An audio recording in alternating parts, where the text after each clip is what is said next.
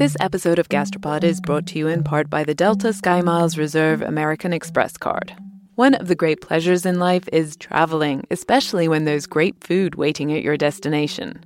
When months of planning, preparation, and exploration all culminate into one perfect bite, there's nothing better. For those who want to taste the world, go with the Delta SkyMiles Reserve American Express card, made for people who are in search of their next food adventure. If you travel, you know. Visit go.amex/reserve to learn more. You know how to book flights and hotels.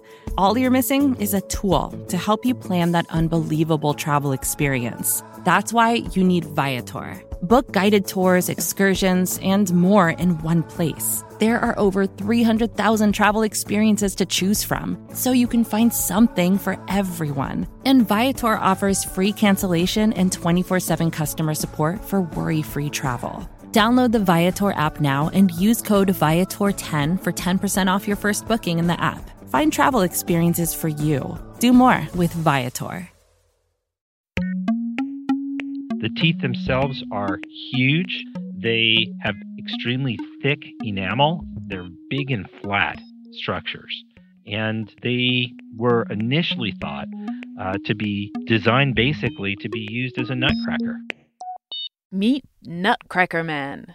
That's not who's talking. He's Peter Ungar, and his teeth are pretty normal. But Nutcracker Man, he was from a species before humans, and he lived millions of years ago. His teeth are massive and thick, and they clearly were meant to crack apart meaty nuts, right? Well, that's the question, isn't it? This episode is all about teeth and what they can tell us about what we have eaten and what we should eat. We, of course, are Gastropod, the podcast that looks at food through the lens of science and history. I'm Cynthia Graber. And I'm Nicola Twilley. And this episode, we're going to take you on a dental detective adventure. What clues can our ancestors' choppers tell us about what we humans evolved to eat? What are teeth, and why did animals evolve them in the first place? And are our teeth still evolving today? And what's with cavities? Did our ancient ancestors get those too?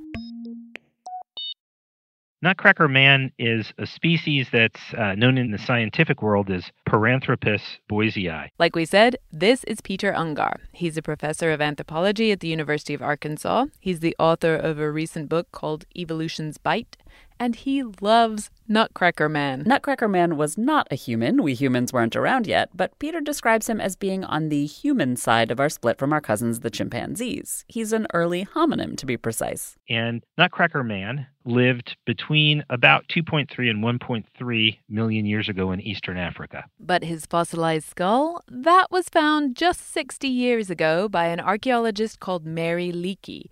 She was fossil hunting in a gully in Tanzania, and as she swept the topsoil away, she saw two massive teeth and a huge curved jaw.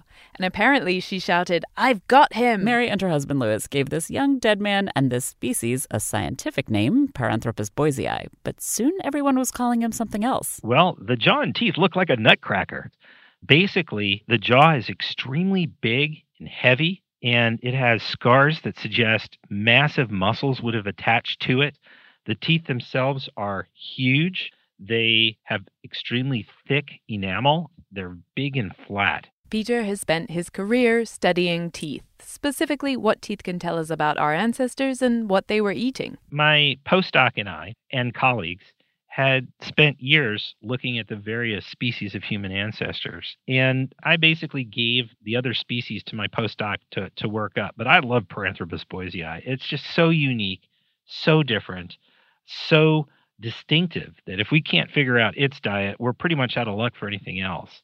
So I wanted to do that one myself. But it's not like these teeth are easy to get a hold of or like they can be shipped to you. Peter had to travel to the National Museum of Tanzania. I went to the museums and I took impressions of the teeth with the same vinyl material that your dentist uses when they're preparing a crown for you. So as soon as my postdoc left and went on to his own tenure-track job, I took these teeth, I stuck them under the microscope. And what Peter saw there shocked him. In fact, he almost didn't believe his eyes. His colleagues certainly didn't believe him.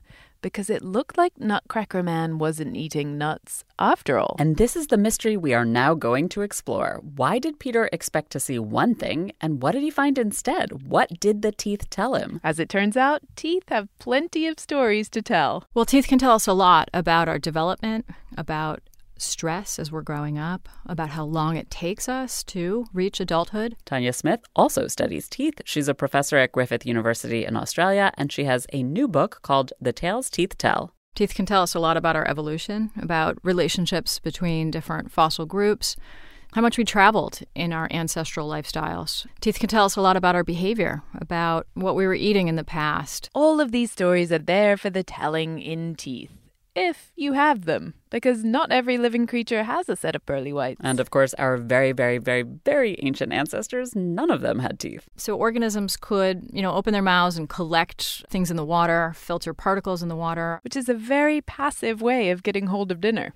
But then there was a breakthrough. So early vertebrates seem to have evolved jaws, in some cases before teeth. Jaws helped those filter feeders eat because they could crush their food, but those jaws didn't necessarily have any teeth in them. In fact, no one quite knows where teeth came from, but it probably wasn't jaws originally. Some of the earliest vertebrates, on the order of 500 million years ago, had these kind of bumpy armored plates on their heads, and these bumpy plates had little, what are called denticles or tooth-like projections, and originally they were thought to provide, a defensive mechanism on the outsides of their heads. These denticle things, they're also called skin teeth. And the ones closer to their mouth, those might have been useful for biting down on other creatures at dinner time.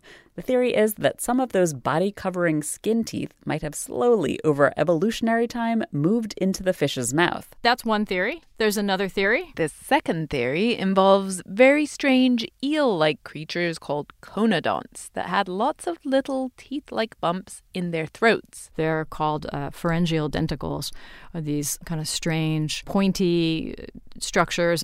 They may have served a kind of processing function in the throat area of these early vertebrates. And like in theory number one, the thought goes that maybe these throat teeth slowly, again over evolutionary time, migrated into the animals' mouths. All of these early tooth prototypes, they have one thing in common. They're all just very simple, peg-like shapes. But they set off an evolutionary arms race. Well, anything that allows us to break down our food more efficiently before it gets into our digestive system helps us out. We have to spend less energy breaking down food metabolically and chemically if we can start to process it physically with teeth. And so the creatures that didn't develop teeth, they were at a disadvantage because they couldn't process food as easily. So more and more animals developed teeth in order to compete. Once teeth took over, they really took over. There was a long period of time in which there were basal vertebrates, things like lampreys and hagfishes that didn't have jaws or teeth, and they dominated the oceans for millions and millions of years. We're here now, and they're mostly gone. And that is because of teeth. But wait up. What actually are these magical food processing secret weapons? What are teeth? Well, teeth are the hard mineralized structures in our mouths. The enamel on our teeth is the hardest tissue in our entire bodies. It's 95% mineral. Basically, it's like a rock. So for those first vertebrates, this is kind of like their own Stone Age. Suddenly they have stone tools in their mouths that they can use in all kinds of ways. And evolution helped different animals build different sets of stone tools in their mouths. Some early birds grew their teeth into hook shapes to catch fish, so teeth became a way to acquire as well as process food. Once animals moved onto land, some huge meat-eating reptiles basically grew sharp blades in their mouths to tear up their prey. Some animals have even evolved multiple rows of teeth. Basically, any kind of tooth that you can think of to give you an advantage in eating, some creature has evolved it. One group of primates called lemurs have these projecting lower incisors that stick straight out and actually form a comb-like structure.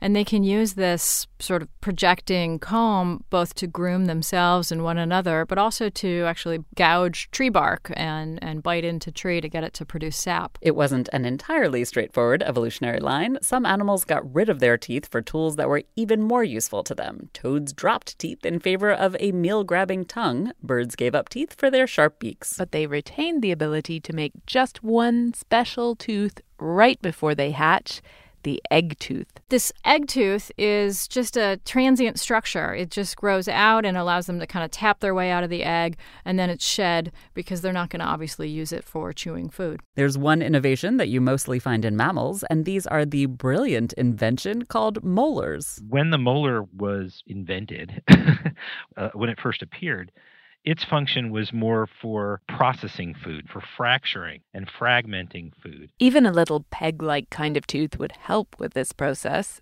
but molars just crush the food, literally, which of course gives your digestive enzymes more surface area to attack, which in turn means that your dinner can be turned into energy much more efficiently. Like we said, as animals evolved teeth, those teeth were fine-tuned to match the animal's food, like those birds with their hook teeth to catch fish, or the carnivorous early reptiles that had blades to slash meat. But what that also means is that, in theory, you should be able to tell what an animal eats by just looking at its teeth. Well, just looking at the teeth of a giraffe and a lion, it's pretty clear that they must eat different things, right? A giraffe has these flat, plate-like teeth with tiny ridges running parallel to one another, kind of like a washboard. And that's clearly used for grinding tough vegetation. Whereas if you look at a lion's tooth, it looks like a sharp blade. It looks like a knife, and it's used for slicing meat and sinew and things of that nature.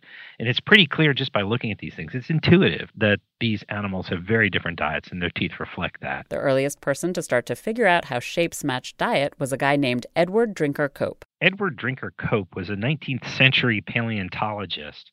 And how he figured it out, I'll never know. It was really remarkable. Edward Drinker Cope was obsessed with fossils. He was a bone hunter during the big bone wars of the 1800s, when wealthy Americans were digging left and right to try to score fossil trophies. And Edward scored quite a lot of them. He collected more than 13,000 fossil specimens, and he published more than 1,400 papers.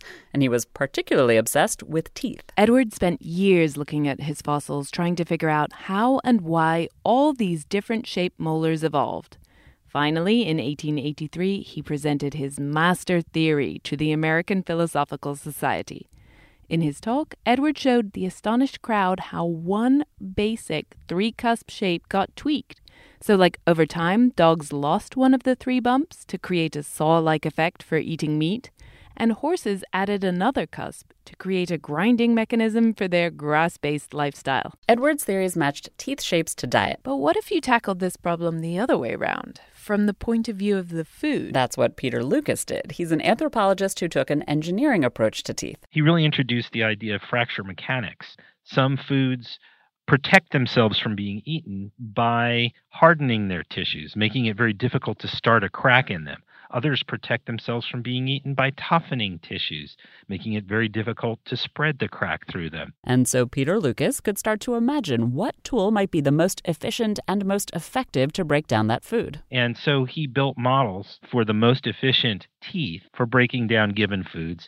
And the idea then is to use these models and see how close to the mark nature actually comes. So Peter Lucas came up with an ideal tooth shape for tough foods like raw meat. It was a wedge shape. And he designed the ideal tooth for a super hard food, like a nut encased in its shell. So what you want to do is you really want a hemispherical or dome-shaped tooth, because that minimizes the contact point, but also maximizes the strength of the tooth itself. This ideal nut-cracking tooth, this is exactly what Nutcracker Man had. He had big, dome-shaped, heavily enameled teeth that looked like they were perfect for cracking into walnuts. And so here is the moment of truth. His postdoc is gone, and Peter Ungar finally gets a chance to look at Nutcracker Man's teeth under the microscope. I was expecting to see tiny little pits all over the surfaces, because typically when a primate crushes hard foods, the teeth get pressed into the food and the opposing teeth are pressed together, which creates pits. So that's what I was expecting to see, because it looked like this Nutcracker Man had evolved to eat nuts. But to Peter's great shock, that's not what he saw. Instead of tiny pits, all he saw was wispy scratch marks. Tooth after tooth after tooth, wispy scratches. And I was totally not expecting that. I was expecting the teeth to look like the surface of the moon, but just these fine, wispy scratches running on the surface. It was completely unexpected. So Peter published, and he said that Nutcracker Man was not actually eating nuts. Instead, he said, the ancient hominin formerly known as Nutcracker Man was actually eating a lot of grasses. It was hard enough for Peter to convince himself that what he saw was, well, what he saw, and his colleagues. A lot of people didn't buy it because they said, well, it's not possible. Look at the shapes of the teeth and the jaws. They must have been eating hard foods. You don't know what you're talking about. To understand Nutcracker Man, we need some help from the gorillas. This episode of Gastropod is brought to you in part by the Delta SkyMiles Reserve American Express card. You know that feeling when you try a new food for the first time and your mouth experiences these brand new flavors and sensations? It's like, wow, I didn't even know a food could do that. This happened to me when I went on this amazing trip to the northern tip of Queensland in Australia. We were so far north that we were off the country's electrical grid, and we were staying on a banana farm where they grew dozens and dozens of different kinds of bananas. In the morning, I woke up to a basket full of some of the most bananas you can imagine. Red ones that were super soft and sweet like raspberries, and small finger-sized ones that were sort of floral, and even blue ones that tasted exactly like vanilla ice cream. Life's too short to pass up extraordinary experiences. And if you're ready to take your next big food adventure, go there with Delta SkyMiles Reserve American Express card. If you travel, you know. Visit go.amex/reserve to learn more. Vacations can be tricky. You already know how to book flights and hotels, but now the only thing you're missing is, the actual travel experience. Because is it really a vacation if you're just sitting around like you would at home? You need a tool to get the most out of your time away.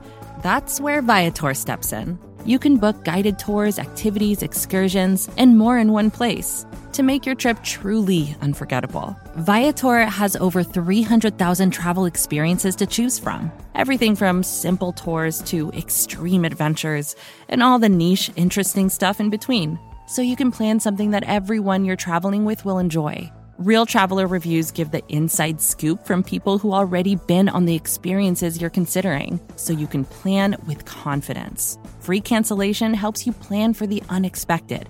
And 24/7 customer support means you can travel worry-free.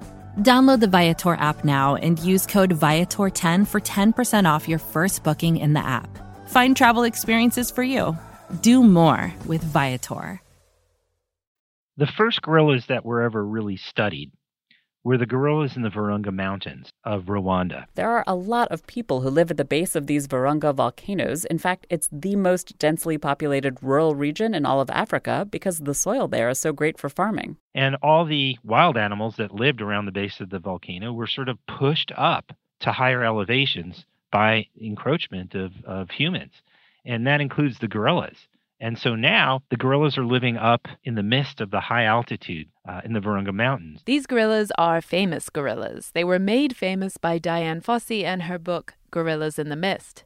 And for quite a long time, everything we knew about gorillas was based on this group. They basically lived at these extremely high elevations, and they consumed what's called terrestrial herbaceous vegetation. Things like wild celery, largely tough stems and leaves and things of that nature. And it made perfect sense because gorillas have sharp crested teeth. They've got massive guts that house microorganisms that help them break down the cellulose, the chemical that protects the cell walls in these things. And it made for a great story, and it made perfect sense. But then some other researchers got to know another population of gorillas. They didn't live at high altitudes. They lived in the lowland rainforests of the Congo Basin. And in fact, they eat soft fruits most of the time. And that was pretty surprising because their teeth don't look like the teeth of soft fruit eaters. This was confusing to teeth people like Peter. Why would gorillas have leaf teeth if they preferred fruits? For the answer to that, you have to understand something teeth people now call fallback food. A fallback food may be something that during the tough time of year, an animal, is sort of left with no choice but to eat. One of my favorite examples is the Bornean orangutans that sometimes eat bark from trees. Borneo orangutans don't really seem to get excited about bark. It's not a preferred menu item. But they have the right teeth to eat bark because sometimes they have to survive. Just like the Congo gorillas. They might love fruit, but fruit aren't always around. So they have leaf teeth for when they just can't get a hold of fruits like, say, a sweet, juicy fig. Which is a couple of months out of the year. So at least during those couple of months, having these long crested teeth gives them an advantage. This adds a little wrinkle to the whole Edward Drinker Cope, Peter Lucas story of diet and tooth shape. Teeth are important because they're the utensils that you have to eat with. But the real story is in availability. It's in what nature has set out on that buffet table. That's what dictates predominantly what the animal eats. That's why the gorilla in the high Virunga Mountains doesn't eat fruits, because there are no fruits available to it. The Virunga Mountain gorillas love fruit. They were just pushed far away from it by us humans, and so they were eating their fallback foods, the ones their teeth shape evolved to be able to eat. So what this means is that the shape of an animal's teeth, well, it's just not enough to tell us what that animal was actually eating most days. But it's pretty much all we have when we're trying to understand the past. We can go look at gorillas eating today. All we have of our ancestors is their bones and teeth. But there is another clue teeth can provide for us beyond just their shape. And that brings us to what Peter was looking at through his microscope. Those wispy scratches on Nutcracker Man's teeth. It was my old postdoc advisor, Alan Walker, who first noticed that animals have scratches on their teeth and first realized that that could probably be used to reconstruct diet. These little scratches are what Peter calls food prints, like fingerprints for food. And Alan thought these marks should be able to help us see not just what an animal is able to eat, but what it's actually eating. It was an exciting idea, but Alan needed to test it. He was working at the time in Nairobi, at the University of Nairobi, teaching anatomy. And one day he walked into a bar in Nairobi, and in walks Henrik Hoek. So exciting, because Henrik Hoek studied these little rodent-y creatures that are weirdly actually related to elephants. They're round, pointy-nosed, furry creatures with some scary-looking fangs. Alan sat down and described this sort of experiment that he needed to do to Henrik Hoek, and Henrik said, "I've got the perfect animals for you. They're called hyraxes, and they live in the Serengeti. There's 2 species. Their teeth are virtually identical. And they actually live in the same place. In fact, they inhabit the same little holes, but their diets differ. So you have the same shaped tooth, you've got the same environment, but you've got differences in diet. Amazing. All the other variables are controlled, but the bush hyraxes, they eat bushes. And the rock hyraxes, they do not eat rock. They also eat bushes, except during the rainy season when they like to dine on the young, tender new grasses. And so Alan said, I'm going to go and I'm going to look at the microwear on their teeth and see whether it differs as well. And he found out that, in fact, it did differ. Great. And even better, the marks on the hyrax teeth changed with the season. When the rock hyrax ate grasses, their teeth looked one way. But when those rock hyraxes ate bushes, the marks looked exactly like those from the bush hyraxes that also ate bushes. So not only can you tell the difference between the species, but you could even tell the difference between microwear within a species depending upon the season and the food that was being eaten at that point in time. And that's sort of where microwear began to take off. People started to realize that patterns could change over time and that they could reflect seasonal differences in diet, which is a very powerful tool. This strength is also microwear's weakness. It's only a record of what a tooth's owner has been eating recently, just within the last few days. Yeah, people have sort of speculated that you may be looking at the quote-unquote Last Supper signature. The other thing is that these little scratches and pits, they're not just small, they are tiny. If anybody got a fingerprint on the tooth, the fingerprint grease would completely cover the microscopic wear, because the wear itself is usually less than 1,000th of a millimeter deep. So anything is going to coat it. That makes this microwear very easy to miss or mistake. Tanya is actually not a fan of tooth wear evidence for this reason. But a lot of research has been done on it, and Peter is confident that with care, these tiny traces hold valuable information. So this takes us back to Nutcracker Man and his wispy scratches. His massive enamel-thick teeth, they may have evolved for eating nuts when nothing else tasty was available. Maybe nuts were his fallback food, like bark for the orangutans. But that's not what he was eating in the days before he died. He was eating grasses, and they left telltale scratches on his teeth. And those grasses, they could have been early carbs, the ancestors of today's grains, which some people argue we never should have started eating in the first place. And they base their arguments in part on our teeth. And all the cavities we modern humans have in them, which other animals hardly ever get. And what about braces? Gorillas certainly don't sport those. Are carbs to blame? Embracing nature is more than just going for a walk now and then. It's reconnecting with the elements.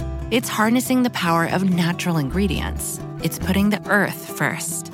For over 50 years, Nature's Sunshine has been sharing the healing power of nature as they work towards a healthier planet. Their manufacturing facility is 100% powered by sunlight, and they divert 95% of waste away from landfills. If you're looking for a sustainably made herbal supplement, you might want to check out Nature's Sunshine and their new Power line. Power Beats are a superfood performance booster that can help enhance both performance and blood flow. And Power Meal is a satisfying protein-packed superfood shake that comes in sustainable packaging made with nearly 40% post-consumer recycled plastics. Now that's something you can feel good about. This Earth Month, you can enjoy 25% off your first order with code NSP. Just go to naturesunshine.com. That's naturesunshine.com and use code NSP for 25% off your first order. Calling all female runners, it's time to lace up and join Team Milk. Since the 2022 New York City Marathon, Team Milk has sponsored female marathon runners nationwide, providing support and shining a spotlight on their unique stories, perseverance, and drive to go the distance. Why milk? Dairy milk is an excellent nutritional add for both marathon training and recovery. Milk contains 13 essential nutrients, including high-quality protein, making it a crucial component of a training diet. Plus, it's one of the best beverages for hydration, even better than water. The same electrolytes that are added to many of your favorite sports drinks are found naturally in milk. And in 2024, Team Milk is taking the next step to empower female runners by launching the only women's marathon in the U.S. designed for and by women. Built to be accessible, empowering, and community building, the inaugural Every Woman's Marathon will take place in Savannah, Georgia on November 16, 2024. You can learn more and register for the marathon at everywomansmarathon.com.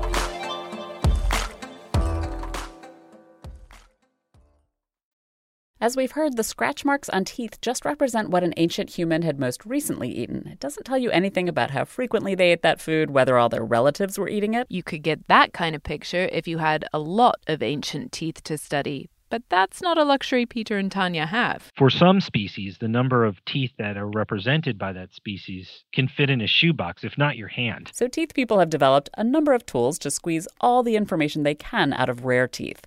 They can use the shape, they can use the marks left by food, and they can use all the gunk that builds up on teeth. In the past, prior to electric toothbrushes, ancient humans and earlier hominins would build up strong deposits on their teeth, particularly near the gum lines. And these deposits trap different things that the individuals were eating during their lifetimes in basically layers on the outsides of their teeth.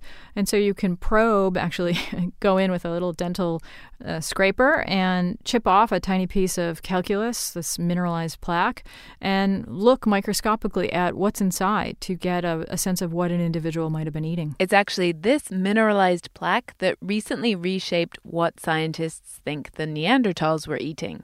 People had thought they were hyper-carnivores, basically eating almost only meat. But then scientists took microscopic chips from those Neanderthal teeth, and they found something not at all meaty. Some dates, some beans, some barley. They had evidence of starches trapped inside their calculus, and even in some cases, starches that had been cooked, because the starch undergoes a chemical and structural transition when it's heated. This is an example of how new discoveries in teeth have totally reshaped our understanding of an entire group. Teeth for the win. But sometimes even teeth people have to look beyond teeth to try to put together the puzzle of what our ancestors were eating. When Peter was trying to understand Nutcracker Man's diet, he also had to look at what was happening to the environment where Nutcracker Man lived in East Africa. And lo and behold, the savanna was just starting to spread throughout Africa at this time.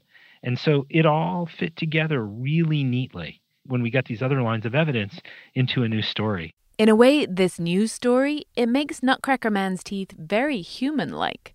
This ability to adapt to new conditions and a new diet. We're famous for being omnivores. I talk in the book about our teeth being an oral Swiss Army knife. So we have different types of teeth in our mouth that have different functions. We have incisors that are good for biting into things, and we have molars that are good for crushing things up. We have, canines that are kind of intermediate that can be used for cutting to some degree. Tanya's point is that we humans have teeth that can eat all kinds of food. And the wear patterns that Peter studies, they prove we did actually eat all kinds of foods too. In fact, Peter says the closer you get to modern humans, the more kinds of food we ate. The story is there in the scratches and marks on our ancestors' teeth. The species that lived before humans, Australopithecus, Peter says the scratches on their teeth are basically all the same. They had a pretty narrow diet. But when we get into the earliest members of our own biological genus, Homo habilis, their microwear pattern is much broader. And when we get into even later hominins, things like Homo erectus and Neanderthals, then their pattern is even broader, suggesting the consumption of an even broader spectrum of foods. And in fact, I'd go one step further and say that the fact that these diets vary is kind of what makes us human and what makes us unique. When you ask teeth people what our ancestors ate, this is the answer. We ate it all. It's clear from dental research that ancient humans and hominins ate many things. They ate different diets depending on where they lived, depending on what point in time you're looking at. People who are big fans of the paleo diet, and there may be some of you out there listening now, there's this idea that we have to go back to what our ancient human hunter-gatherer ancestors would have eaten. Tanya and Peter both have problems with this idea. The one thing that we've learned by looking at living primates and fossils is that diet varies over time and over space, even for a given species. And I think the secret here, the issue here, is that there was no single ancestral diet to which we all evolved. So based on our teeth, the whole idea of a paleo diet, there's no such thing. But paleo fans have another tooth story they like to tell. They say that with the invention of agriculture and adding lots of starches to the diet, that's when you start to see cavities. The theory is if you eat like a hunter-gatherer, you'll never need a filling again. There are some folks who say that the paleo diet can even reverse tooth decay. I'm going to go on the record here. That is not true. We have evidence of cavities going back several thousand years, even in hunter-gatherers. Sorry, paleo peeps. That said, both Tanya and Peter agree that there is an uptick in the number of cavities in the mouths of early farmers compared to hunter-gatherers. But the story is a little complicated. It's actually a story about microbes, not agriculture. Drink. Everyone's mouths have lots of bacteria in them. It's your mouth microbiome. Maybe you've heard of the gut microbiome. And the mouth microbiome seems to have shifted with agriculture. Suddenly, there were more of the type of bacteria that can lead to cavities, maybe because starchy foods have more available sugars in them. But the rate of cavities, that didn't really skyrocket till the Industrial Revolution, when pure sugar became cheap and plentiful. So it may be the case that there's this sort of perfect storm of, this bacteria becoming more common in the mouths of early agriculturalists, and then we sort of supercharged it by feeding it lots of sugar in the last few hundred years. There's a small increase with the onset of agriculture, particularly in the New World, but the real big increase comes much later with table sugar. Our diet wasn't the only thing that was changing thousands of years ago. The way we prepared foods, that was changing too. In the Middle East, say, when pots come into fashion, when pottery becomes common and people start cooking in pots, you start to get stews and things of that nature, which are softened, the tooth wear goes down. That's a good thing. Our teeth don't wear down as quickly. Although that softening up, that may have been messing up our teeth in other ways. Turns out our teeth have been shrinking. Well, the origin of our genus and species, Homo sapiens, was about 300,000 years ago. And those early Homo sapiens had bigger teeth than we do today. Maybe 10 to 15% bigger. That's a lot. And the theory is that we have all of our fancy stone grinders and food processors to blame for that shrinkage. And it seems as if tools that are used for processing food, are really going to relax the selective pressure that nature imposes on teeth, right? If you can cut your food up with a knife, you may not need sharp-bladed teeth. That doesn't mean that you're going to evolve away from it. It just means that there's less selective pressure towards maintaining those teeth. And so they're going to start to drift. Softer foods, less need for huge, strong teeth to break down that food. And that's affected the actual size of our jaws, too. Well, there's an overall decrease in our facial size. Our jaws have gotten smaller. The architecture that makes up our faces has decreased over time. Again, the blame for the shrinkage goes to our tools, but also to the ability to cook food and make it softer that way. We aren't relying on powerful jaws and stacked molars to grind tough food anymore. We've outsourced that. Wonder why so many people have to get their wisdom teeth out? Why so many people have to get teeth removed or get braces because their teeth are too crowded in their jaws? This is why. In the past, before we relied so heavily on soft foods or even domesticated foods, young individuals were eating harder foods. They were probably chewing longer, and that actually helped for bones to grow to be larger and more robust, which allowed our teeth to erupt into them and fit together properly. Whereas someone like me, eating a modern diet of lovely soft things, many of them super processed, most of them cooked, yeah, my wisdom teeth were impacted and had to be ground down and vacuumed out of my jaws, and I only recently got out of braces. That's because you're British and you waited far too long for your braces. I had to deal with all that when I was a teenager. That said, maybe you were better off not getting braces during those horrible teenage years. Because it's such a rocking look for a grown-up. Anyway, now I have beautiful American teeth. Yes, but here's a thing I think is crazy cool about this story from an evolutionary perspective. Our jaws haven't totally become smaller genetically. We still have the same number of teeth we've always had, but they don't fit in our jaws because we're not using our jaws with enough oomph to force them to grow big enough. And this is something we can do something about. Teeth, we can't change. Jaws, those are bone, and bone can grow bigger in response to pressure. I mean, you think of classic tennis players who spend, years and years serving with their right arm, and actually their bone can enlarge relative to their left arm. This is news you can use, at least if you're 5 years old. It was too late for me, but there may be a way to dodge braces in the future. So if you wanted to create the best conditions to have a sort of a well-fitting set of teeth, I would start potentially at a younger age. To be fair, this is something that orthodontics are testing now. So there's research going on. I have a colleague in France who's been designing these experiments where he gives young children kind of this hard gum, effectively, something like a hard object that they can chew and do these jaw exercises for, upwards of an hour a day. And he's really testing how then do these children do over time? Are they less likely to need braces? This is all still being studied, so we don't know for sure that it works. But if it does, would it even be a good idea? I mean, sure, maybe your teeth would fit your jaw, but what if you're the only one who has a big jaw in our small-jawed world? I'm not sure that's necessarily the outcome you want. It might become a new marker of the elite. Private school, music lessons, and a massive jaw. But Tanya thinks our jaws are still going in the opposite direction. Yeah, I was just talking to my students about what future humans will look like. Everybody wants to know. I can only imagine that as we transition onto softer and even more easy-to-process foods or things that you can just drink through a straw, we'll have potentially even more problems with teeth not fitting together or with impaction. And our jaws will probably continue to get smaller. Before talking to Tanya and Peter, I would have said that teeth were low on my list of interests.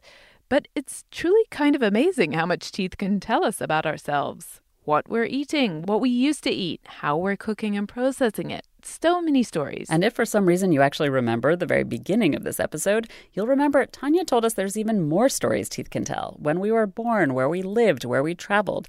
And we've saved that for our special supporters email. But yeah, Tanya and Peter have convinced us that teeth are totally worth our attention. Reality is, I've spent my whole life studying teeth, but I don't really care about them. I see them as a bridge to understanding the past more generally. I see them as a way of getting at diet. And diet is really the most intimate part of the relationship between an animal and the environment in which it lives, that part of the environment that it takes into its body to sustain itself, right? And so if we can use teeth to get at diet, we can say something about the relationship between an organism and its environment. Thanks this episode to Tanya Smith. Her new book is called The Tales Teeth Tell, and we have a link to it on our website, gastropod.com, where you can also find a link to Peter Ungar's book, Evolution's Bite. A huge thanks to him, too. We're back in a couple of weeks with a special 2-part story looking at brand new research on artificial sweeteners and soda taxes, and the results are surprising. This episode of Gastropod is brought to you in part by the Delta SkyMiles Reserve American Express card. You, dear listener, already know about the transformative power of food. You're probably thinking about food right now, aren't you? Look, we get it. Sometimes a craving is more than a craving. It's a calling that you have to indulge, even if it takes you thousands of miles to get there. For those who want to taste the world, go with the Delta SkyMiles Reserve American Express card, made for people who are in search of their next food adventure. If you travel, you know. Visit go.amex/reserve to learn more. Celebrate Earth Month this April by harnessing the power of Mother Nature with Nature's Sunshine's new Power line. From Power Greens with over 200 plant-based nutrients to support gut health and foundational nutrition, to Power Beets that can improve performance and blood flow. Not to mention Power Meal, which delivers plant-based calories from whole foods to help keep you both energized and feeling satisfied throughout the day. This Earth Month, you can enjoy 25% off your first order with code NSP. Just go to naturesunshine.com. That's naturesunshine.com and use code NSP for 25% off your first order.